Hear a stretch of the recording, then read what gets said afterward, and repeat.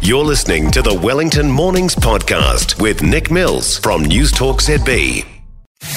Taking the pulse of the city, the capital letter on News Talk ZB. Every week we speak to Georgina Campbell. She's New Zealand Herald's Wellington's issues reporter, and she keeps up to date with everything that's happening in the city. If you want to know anything that's happening in the city and get to the bottom of everything, Georgina Campbell's the person to Google and look for her articles. George, good morning. Good morning. Firstly, I know the answer to this before I ask you. Absolutely know the answer. You know, Jack's saying to me, you won't know. I said, I do know. Top sheet or no top sheet? Top sheet. Yeah, of course. But it's the way that the top sheet is put on the bed. So the top of the top sheet has to be folded over the duvet. Yeah, of course. Then some people don't. They fold it under and then put the duvet on top. Oh, you can't do that. Then you pull the top sheet and the duvet over when you put it over your shoulder. Yeah, not into that. So it's got to be one. Oh yeah, that's me and you. But I thought everyone did that. No, don't they? No. And I bet you, and I'm going to bet you again. I'm a gambler today. I bet you again. You're one of those people with 34 pillows on your bed. There are 6. Yeah, well, you only need 2, don't you? You know. Jack says he's got 4. Why do you need 4 pillows? You only need 2, 1 pillow each, because you have your favourite pillow. You use the same pillow every night, don't you? Yeah, but I only sleep with 1 pillow, but then you want the pillows to prop you up in the morning when you're reading the news. Yeah, when you get your iPad out. Yeah, I get that. But I just fling over and pinch someone else's. George, let's get serious. Not that a top sheet's not serious. You spoke to the owner of Loafers Lodge in Wellington. Now we know, or have been told, that there's reportedly 6 people tragically have died in that fire. What did he have to say? How is he? Yeah, well, the owner says that they're all battling at the moment. He said his energy yesterday was focused on working with management, the bereaved, and relocating displaced tenants.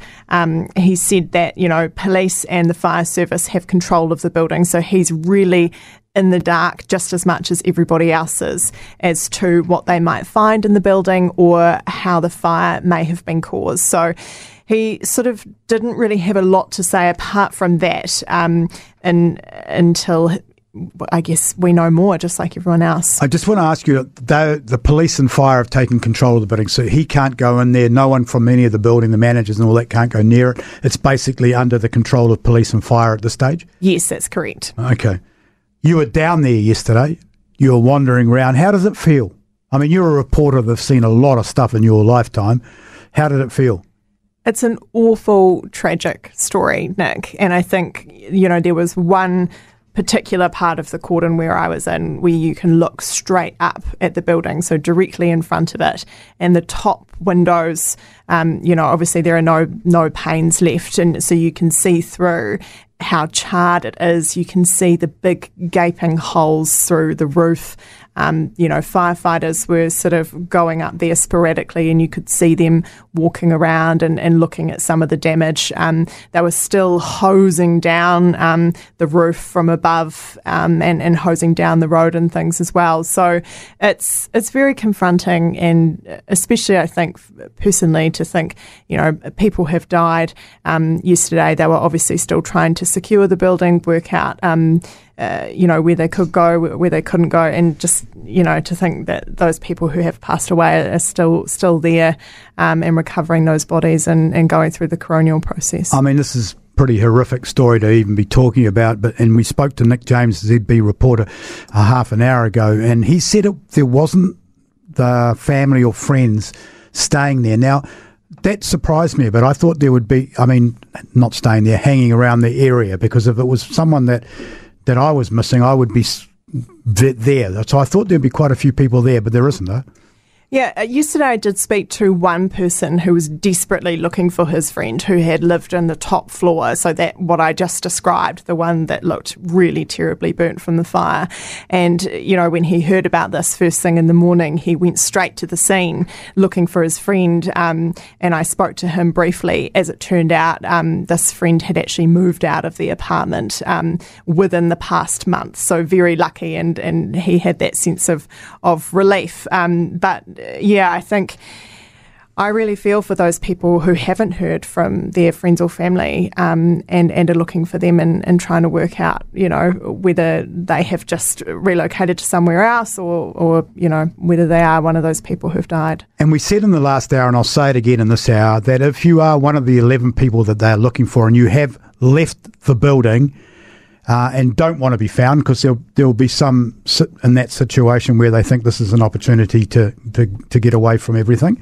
Could you please just contact the powers of be or contact the GP, contact anybody so that they know that you're alive, because that would be terrifying, not knowing what's going on with those 11 people, wouldn't it? Yes. Yeah. So, George, we've talked about this piece of crap ship. I'm calling it a piece of crap. You're not allowed to call that, but I'll call it the MV Shilling. It's a cargo ship that was temporarily repaired, then allowed to leave Wellington. It sat outside our front window for, I'd say, at least a month. I mean, it was there for a while. I'm not an investigative reporter, so don't quote me that it sat there for a month, but it was there for a while. Every time I drove past it, I said, what a piece of crap. When is it going to go? It was fixed, went down to the South Island, broke down again, and guess what? What? It's coming back. It's coming back. Centreport is preparing for its potential return to Wellington. But the revelation here is that it was only temporarily repaired here in Wellington after its most recent breakdown in April. So, of course, this Mayday call is the fourth incident involving the ship that New Zealand authorities have had to deal with in the past year. So it lost power in April. Repairs were required to the ship's generators and main engine. However, permanent repairs could not be done in New Zealand. So basically what happened is temporary repairs were completed to a standard that they thought would give Shilling sufficient engine power to sail to Singapore for a permanent solution. Well, it didn't get very far, did it? So instead it lost power again, and this time in open water, so far more serious, hence the Mayday call. And last time I heard it was anchored at Tasman Bay. But just to note that the sign-off came from Shilling's Classification Society. So basically, Lloyd's Register had to confirm to Maritime New Zealand that it was satisfied with these temporary repairs, and then after that, Maritime New Zealand released Shilling from detention. And it has to get back to Singapore. I mean, that's just ridiculous, because it's not going to get there, is it? Well, I'm not putting that words in your mouth. I'm saying it doesn't look like it's going to get all the way to Singapore. It looks like it's going to struggle to get from the South Island to Wellington. But let's move on. George, you've written about some AA research into the planned motorway between Otaki and north of Levin. What did you find out there? Yeah, this is really interesting actually, because the research shows that more than 28 people could be saved from serious injury or death over 5 years.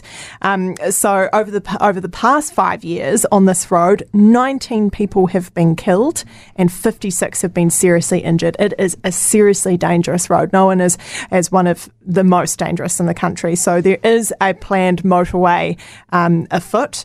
But yeah, AA basically found a new road or bypass reduce deaths and serious injuries on average by more than a third. So they looked at 7 new roads across the country and the old versions of those roads and crunched some numbers. So the equivalent of that between the Otaki to north of Levin stretch is, more than 28 people could be saved from serious injury or death over 5 years. And AA actually suspects that might be quite a conservative estimate considering the number of incidents on that road. And we know that new motorways save lives because of your favourite and my favourite piece of strip of road in the last couple of years, Transmission Gully. Well, I'm saying it's my favourite. It might not be your favourite, but I know you've written about it enough so you know it pretty damn well.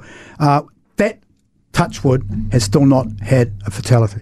Yes. And we know that stretch of the old road was also a death trap.